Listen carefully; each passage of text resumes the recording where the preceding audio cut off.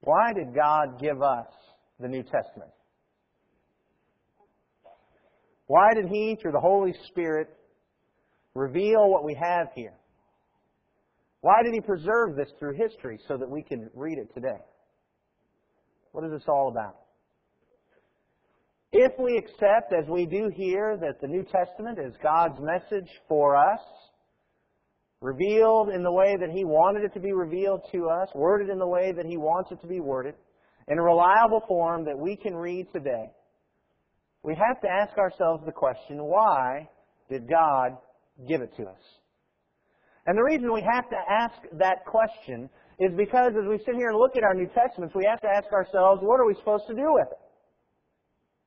And if we want to know what we're supposed to do with the New Testament, we first have to answer, why did He give it to us? This morning I'd like for us to answer this, and we're going to do this very simply. Instead of me going through and putting verse on top of verse and coming up with some type of structure based on my personal logic about why God gave us the New Testament, I thought it might be good for us to just go through passages in the New Testament where authors said, here's why I'm writing. And I recognize that not every author and not every book in our New Testament has a stated purpose. They didn't just always say, here's why we're writing. But in fact, there are several places where that's exactly what they did. And what we're going to do in the first half of our lesson is we're just going to look at those verses one right after another. In fact, I found 17 of them where it says, here is why I am writing. And when we're done with that, then we're going to back up and ask ourselves, considering the statements from the authors themselves about why this is written, what do we learn about how to use our New Testaments? Before we do that, would you bow with me in prayer, please? Almighty God and Father in heaven, we humble ourselves before You, so thankful that You have given us Your Word. And we pray, Father, that You help us to know how to use it, to know how to let it guide our lives, because we want to honor and glorify You Your way. Father, You are indeed the great God who created the universe. By Your Word, all things came into existence. You are the God who, by Your might and power, divided the sea that the children of Israel could cross through. You guided them in the wilderness and protected them and brought them into their promised land. And Father, we believe that You're going to guide us throughout our wilderness here so that we might enter the promised land at the end. Father, we ask that You help us to have our hearts enlightened. Help us to know what You would have us do. Father, we love You. And we know that You have promised that all things work together for good for those who love You, and we look forward to that. And ask that You help us to maintain our faith based upon Your Word. Through Your Son who died for us, we pray these things. Amen. Well, let's just begin in Luke chapter 1. In Luke chapter 1, and I did that in the outline too. I put Luke chapter 11. I don't know why that's up there. It should be Luke chapter 1, beginning at verse 1. The Scripture says, in Luke chapter 1, beginning at verse 1, inasmuch as many have undertaken to compile a narrative of the things that have been accomplished among us, just as those who from the beginning were eyewitnesses and ministers of the Word had delivered them to us, it seemed good to me also, having followed all things closely for some time past, to write an orderly account for you, most excellent Theophilus, that you may have certainty concerning the things you have been taught. And we know that Luke, of course, wrote this gospel. He wrote the book of Acts, and this is really an introduction to both of those works. And Luke says, I'm writing so that you may have certainty about what you're taught. Some translations say so that you may know the exact truth. As we continue on, we're going to look in John chapter 20. John told us why he wrote. In John chapter 20, in verses 30 and 31, John chapter 20, verses 30 and 31, John said, Now Jesus did many other signs in the presence of the disciples, which are not written in this book. But these are written so that you may believe that Jesus is the Christ, the Son of God, and that believing you may have life in His name. Why did John write? So that we will believe in Jesus as the Christ. And why do we want to believe in Jesus as the Christ? It's because it's through faith in Jesus that we have life everlasting. So John wrote so that we might be saved, having believed in Jesus, that we might have life everlasting. Look in Romans chapter 16, verses 25 through 26. Romans, very last chapter. Chapter 16, almost the very last verses. We're going to begin in verse 25. In Romans chapter 16 and verse 25, Paul said, Now to Him who is able to strengthen you according to my gospel and the preaching of Jesus Christ... excuse me. I just breathed in something there.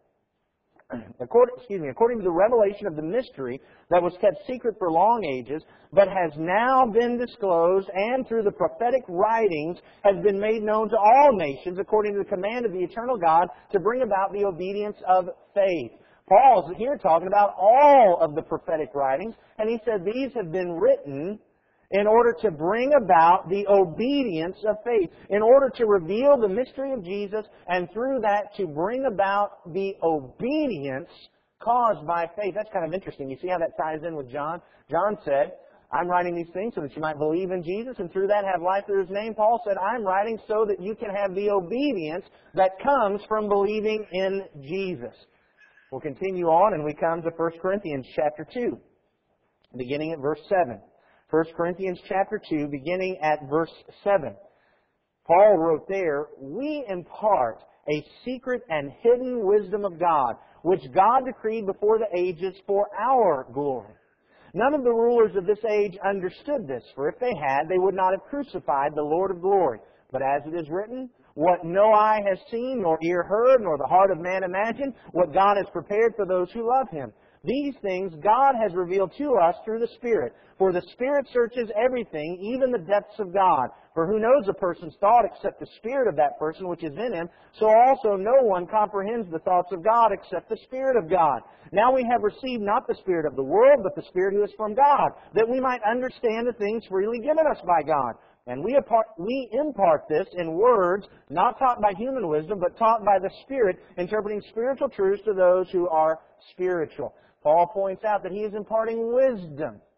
And how is he doing that? Because the Spirit has searched the mind of God and has now revealed the mind and the will of God to men. And Paul says, that's what I'm imparting. So why is Paul writing? Paul says, I'm writing so that you might know the mind and the will of God, that our relationship with God might be deeper, that we might grow in that relationship. We find at the end of 1 Corinthians chapter 14 and verse 37, Paul told us what he was writing. In 1 Corinthians chapter 14 and verse 37, Paul there said, if anyone thinks that he is a prophet or spiritual, he should acknowledge that the things I am writing to you are a command of the Lord. Paul said, I'm writing to you the commands of the Lord.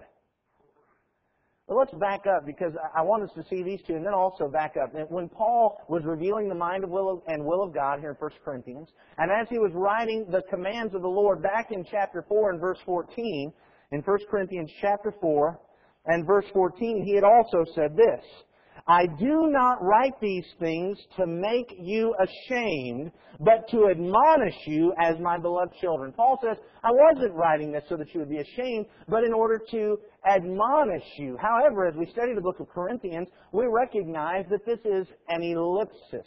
An ellipsis is a figure of speech where understood words have been left out. And the reason we know that is because we take, for instance, in 1 Corinthians chapter 6 and verse 5, Paul said, I say this to your shame. Well, now wait a minute. In chapter 4, verse 14, he said, I'm not writing to make you ashamed. But in chapter 6 and verse 5, he says, I say this to your shame. He says it again in chapter 15 and verse 34. He says, wake up from your drunken stupor, as is right, and do not go on sinning, for some have no knowledge of God. I say this to your shame. Well, how can you twice in the book say, I'm saying this to your shame, but then in chapter 4 and verse 14 say, well, I'm not writing this to shame you? Because you see, that's an ellipsis. What Paul is really saying there, I'm not writing this to merely make you ashamed, but primarily to admonish you. Paul's point is, yes, when we err, we should be ashamed. But as Paul is pointing out those errors, it's not just to shame, but to admonish, to gently, firmly, and kindly warn us. You see that? That's what an admonishment is. So yes, we should be ashamed, Paul is pointing out. But that's not the primary reason for writing. The primary reason for writing is so that we might be warned and changed based upon his admonishment, his gentle warning of us. We move into 2 Corinthians. 2 Corinthians chapter 2 and verse 9. In 2 Corinthians chapter 2 and verse 9, Paul said, and I find this one to be very interesting, he said, this is why I wrote, that I might test you and know whether you are obedient in everything. Paul wrote to test the obedience of the Corinthians. These things are written to test our obedience. Will we obey in everything? We look toward the end of the book. In chapter 13 and verse 10, Paul also says in 2 Corinthians chapter 13 and verse 10, the Bible there reads, "For this reason I write these things while I am away from you, that when I come I may not have to be severe in my use of the authority that the Lord has given me for building up and not for tearing down." Paul says, I'm writing to you so that when I get there in person, I don't have to be severe. Do you realize what that implies about what he was writing? He was writing to be severe with them. He said, I'm being severe with you in my writing so that when I get there in person, I don't have to be severe with you. God has given me that authority so that I can build you up. But I'm writing to you with severity so that when I'm with you in person, I don't have to do that. I think that's very interesting. We'll come back and comment more on that as we get to the lessons. In Ephesians chapter 3, verses 1 through 12, this is a rather lengthy reading. But as I was trying to figure out where I needed to stop as we began in Ephesians 3, it just seemed that the context continued on throughout all these verses. So let's go ahead and read all of them.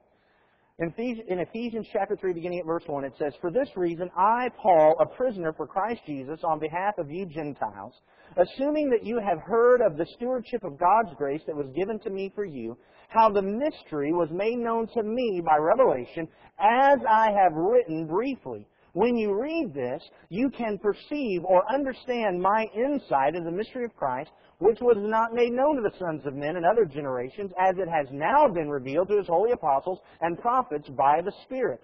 This mystery is that the Gentiles are fellow heirs, members of the same body, and partakers of the promise in Christ Jesus through the gospel. Of this gospel I was made a minister according to the gift of God's grace, which was given me by the working of His power.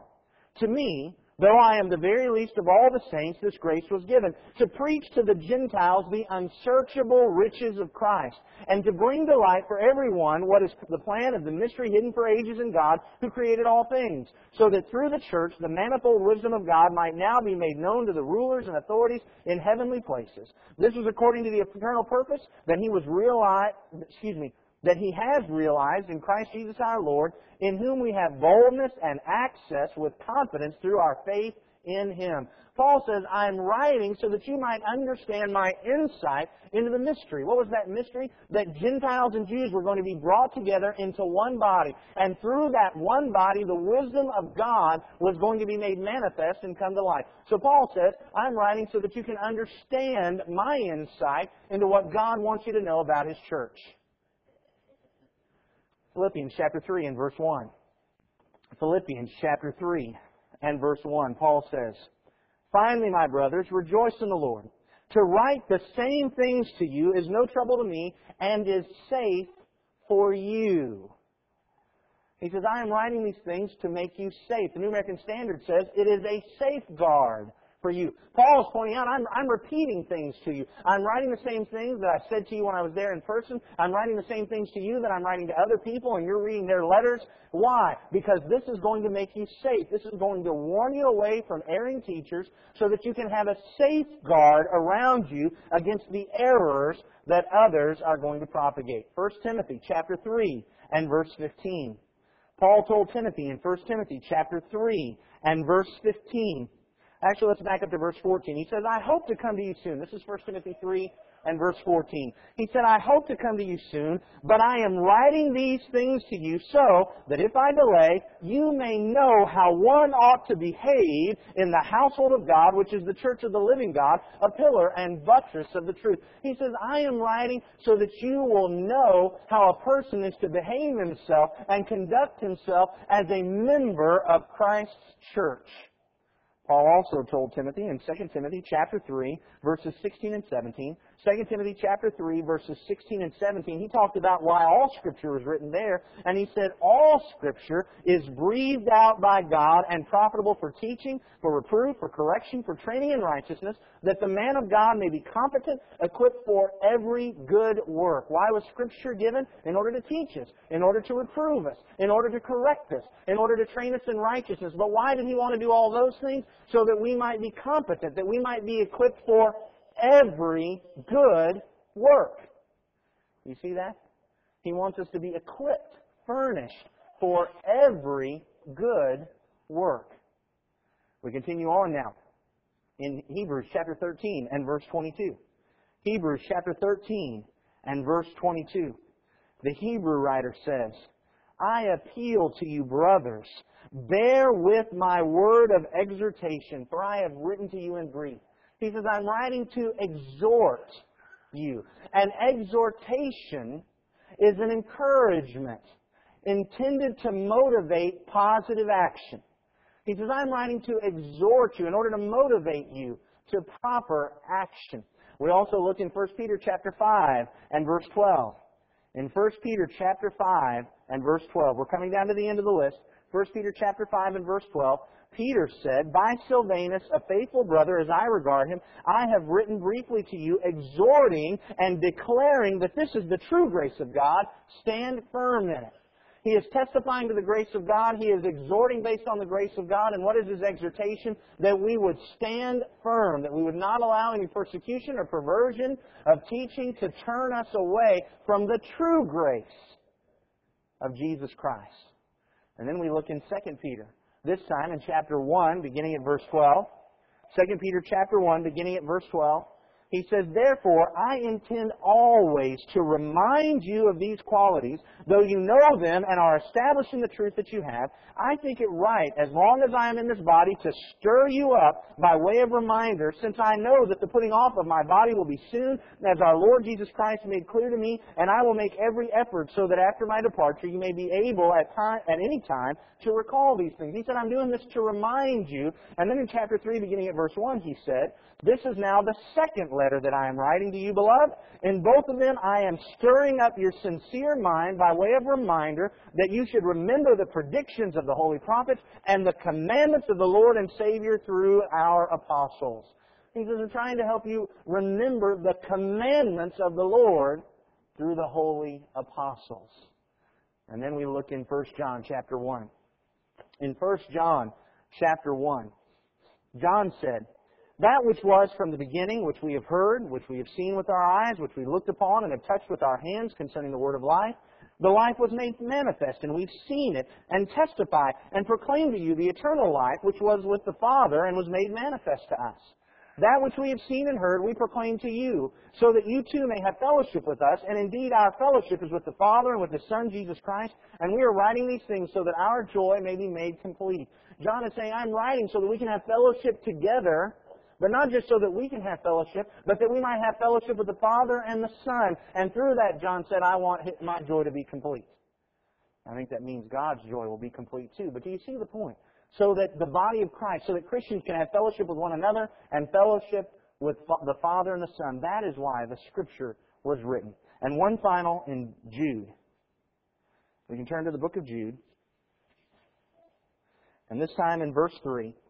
Beloved, although I was very eager to write to you about our common salvation, I found it necessary to write appealing to you to contend for the faith that was once for all delivered to the saints.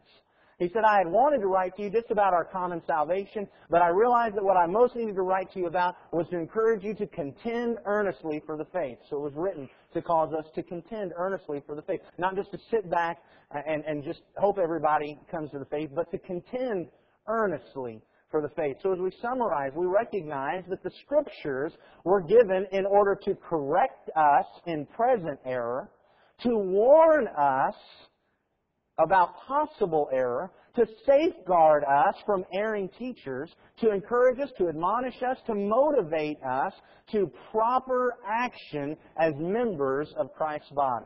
That's why the Scripture was given. And so as we consider this, and we recognize now that why the New Testament was given to us, we have to ask ourselves, considering all these things that we've just read, and by the way, I know that was a lot in a very brief time.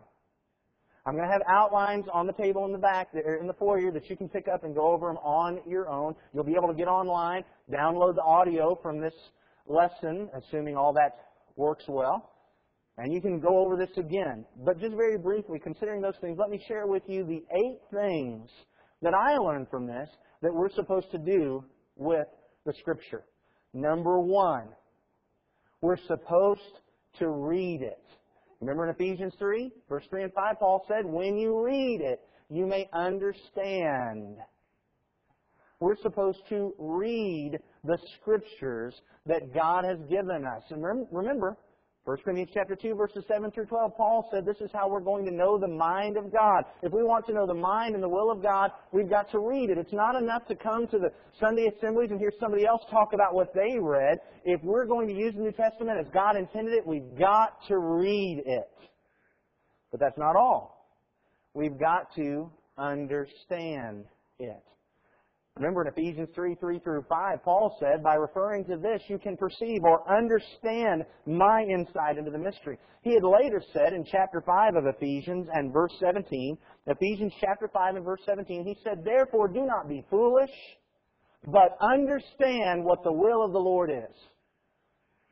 He's given us the New Testament so we might know the mind and will of God, and we need to read it so that we can understand what the will of God is. Now listen, I understand that there are some things in Scripture that are difficult to understand. 2 Peter chapter 3. 2 Peter chapter 3 at verse 16 says, 2 Peter 3:16, as Paul does in all his letter when he speaks to them of these things, there are some things in them that are hard to understand, which the ignorant and unstable twist to their own destruction as they do the rest of the Scriptures. I know that there are some things difficult to understand. I also know from 2 Peter chapter 1 and verse 5 that our knowledge or our understanding is a growth process. So I recognize that today we don't understand as well as we should by next week or next year or 10 years from now. But we must not allow the fact that understanding can sometimes be difficult and that understanding is a growth process. We must not allow those things to make us think that understanding is optional. There are a lot of folks today that tend to believe that because some of it's difficult and because we're growing and I'm going to understand it possibly differently in a little while, that understanding is just really optional and it doesn't matter. No, Paul said, understand what the will of the Lord is. That means, brethren, that we have to be working at it. We have to be applying ourselves as we read the New Testament to figure out what did God mean. Because Paul said, don't be foolish, understand what the will of the Lord is. The third thing that we need to do is we need to believe it. In John chapter 20, in verse 30 and 31, John said he wrote so that we might believe in Jesus. But think about that. How can I believe in the Jesus about which they wrote in the New Testament if I don't believe the New Testament? We need to read it. We need to understand it. We need to believe it. In reality, how will I ever be comforted by the encouragement offered? How will I ever be corrected by the teaching offered? How will I ever be safeguarded by the warnings offered if I don't believe what it says? You see, it's not enough just to believe in God. We have to believe Him. When He says this is the way it is and this is the way it's supposed to be, we've got to read it, we've got to understand it, and we've got to believe Him. That's what we're supposed to do with our New Testament. That's why God gave it to us, so that we might read and understand and believe. But He also gave it to us so that we might take comfort in it. And we need to take comfort in it. I think at times, because we look at the commands and we look at the warnings, that sometimes we can get into this mindset that God has given us the New Testament to create just a whole bunch of potholes that we might fall in and end up going to hell. That's not it at all. God gave us the New Testament so we might take comfort in the salvation from Jesus Christ and walk in His path on our way to heaven. We need to remember what it says in Romans chapter 8 and verse 32. In Romans chapter 8 and verse 32, the Scripture there says, Romans 8:32, He who did not spare His own Son, but gave Him up for us all, how will He not also with Him graciously give us all things? Paul is pointing out that if the Father would sacrifice His Son for us, is that the work of somebody who's just sitting up there in heaven waiting for us to mess up so that we'll go to hell? Of course not. That's the work of someone who wants us to go to heaven. And He's given us the New Testament so we can take comfort in the salvation that Jesus has offered and follow His teaching so that we can go to heaven and be in fellowship with the Father and the Son and the Spirit for all eternity. The fifth thing that we recognize is that we need to heed its warnings and its corrections. That passage in 2 Corinthians chapter 13 and verse 10 that I said earlier was kind of interesting, and we'd come back to it. Paul said, I'm writing to you so that when I get there, I don't have to be severe with you. Sometimes as we read the New Testament, we recognize severity. In fact, God, through Paul in Romans, talked about us recognizing the kindness and severity of God. And so there are some things as we read the New Testament that appear severe, warnings, admonitions. Paul says, I'm writing to you so that I'll be severe here. I don't have to be severe when I get there with you in person. Why would God have Paul do that? So that he could be severe here and not severe when we stand before him in judgment. And so there are commands. There are warnings. There are corrections, and sometimes they are severe. And we can do one of two things. We can either get upset and just, oh, that doesn't sound like a loving God to me, or we can accept the fact that God wanted severity here so that when we stand before Him in judgment, He could say, enter in, good and faithful servant, and He didn't have to be severe with people. Because believe me, we don't want the severity that's going to come to some on Judgment Day. He says, accept the severity now, heed the warnings, heed the corrections, so that on Judgment Day, when we see God in person, there won't be any severity. 6, we need to obey its commands and instructions. Also in 2 Corinthians, remember that passage in chapter 2 and verse 9? He said, I'm writing to test whether or not you will be obedient in everything. I understand that obedience is a growth process. I understand that we add to our faith virtue and that virtue is going to increase. But we need to recognize that God has written this so that we might obey Him in everything. Not so that we can pick and choose what we'll obey, but so that we can be tested to see. Remember last week's lesson? Tested by the Word? Will we be tested and prove ourselves obedient in everything? Or will we prove ourselves self-willed, that I'm going to do things my way, the way I feel like doing, and I'm going to show everybody that nobody is allowed to tell me what to do, not even God? We've got to learn to be obedient in everything. Number 7, we need to learn to be limited by its authorization. There in 2 Timothy chapter 3, verses 16 and 17, Paul said that the Scripture was given to teach us, to reprove us, correct us, train us in righteousness. Why? So that it will make us complete for every good work. It is going to furnish us for every good work. It is going to equip us for every good work. Do you understand what that means? What Paul is pointing out, he said, we're not writing so that we can condemn every bad work. We're writing so that we can equip you for every good work. We're not seeking prohibition. We can't look at the Scripture and say, well, as long as God didn't say no, I can do whatever I want. We're looking for permission. When I go to the New Testament, what has He furnished me to do? What is the equipping for this work that the church is about to do or for the work that I am about to do? Because that is what the Scripture says, that it equips us for every good work. Not that it condemns every bad work. Every bad work, there's not a specific thou shalt not. If we ever find ourselves trying to authorize something by saying, well, where does the Bible say we can't do that? That's just not what Paul said he was going to do. Paul said he was writing and said that all Scripture, this is a passage, it's not just about Paul's writing, he says all Scripture is written in a way that it furnishes us for every good work. What does that mean? That means that when we use our New Testament, we have to be limited by what it authorizes. We are not set at liberty just because it doesn't condemn something. We are limited by what it authorizes. And finally, we recognize that we need to apply what it says to our individual lives and to the work as a congregation. It seems that more and more, as I talk to more and more brethren, they have the idea that because there's just so much in the New Testament directed to individual Christians, that means that the churches are left free to do what they want. But we need to understand that the Scripture was written to not only direct the individual Christians, but also to direct the individual Christians as they gathered together in collectives. If the Scripture makes the man of God furnished for every good work, then doesn't it make the man of God furnished for every good work as he's working together with other men of God in a local congregation?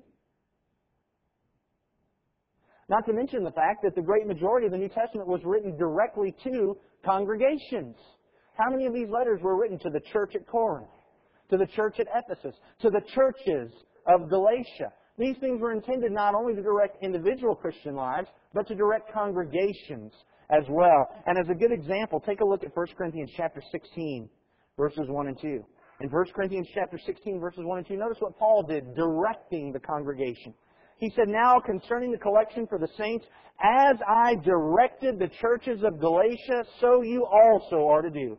On the first day of every week, each of you is to put something aside and store it up as he may prosper, so that there will be no collecting when I come." He said, I directed the churches of Galatia to do something. I'm directing you as the church of Corinth to do something. We recognize that these things were written not just to talk to individual Christians, but to talk to individual Christians as well as the collectivities that were formed in order to honor and praise God and to spread His gospel. This is what we're supposed to be doing with the New Testament. Again, that was fast. I was booking. A lot of stuff there that we had to get through. And so I encourage you to pick up a copy of the outline. If we run out, go ahead and take the last one. We'll make more. Get it off the internet. Study it. Take a look and see if this is not what God said about why He gave us the New Testament, and if this is not what we're supposed to be doing with it. I realize that I could be wrong.